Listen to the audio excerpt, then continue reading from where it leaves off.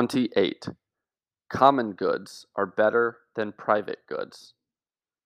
A joke is only a pleasant good. True common goods are honorable goods.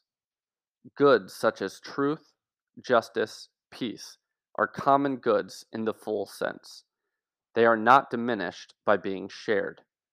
Moreover, they are not ordered to us. We are ordered to them.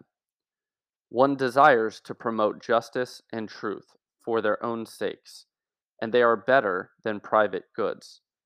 It is honorable to attain a good for one man, but it is better and more godlike to attain a good in which many can share. Nicomachean Ethics 1094b.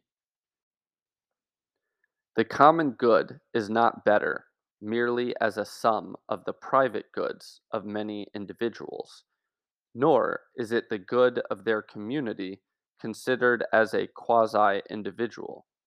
Rather, a true common good is good for each of the persons who partake of it, a good to which they are ordered. This cannot be emphasized enough. The common good is a personal good. The subordination of persons to this good is thus not enslaving. They are not being ordered to someone else's good, the good of the nation or humanity considered abstractly. Rather, they are ordered to their own good, but this is a good that they can only have together in a community.